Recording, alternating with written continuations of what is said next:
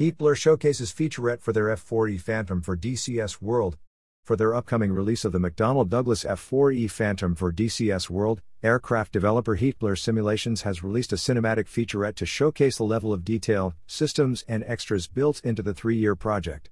The featurette details the aircraft in fantastic detail as expected from the developer, along with additional features new to the Heatblur remit, such as new user interface enhancements to include in-game checklists and manual, Jester 2.0 and Virtual Crew Chief to help you get to grips with the most high-fidelity aircraft yet. The development of the F4E Phantom has utilized the best in virtual aircraft development, which allows for the most immersive experience yet. The video showcases the level of detail that thousands of components in the aircraft have been developed to.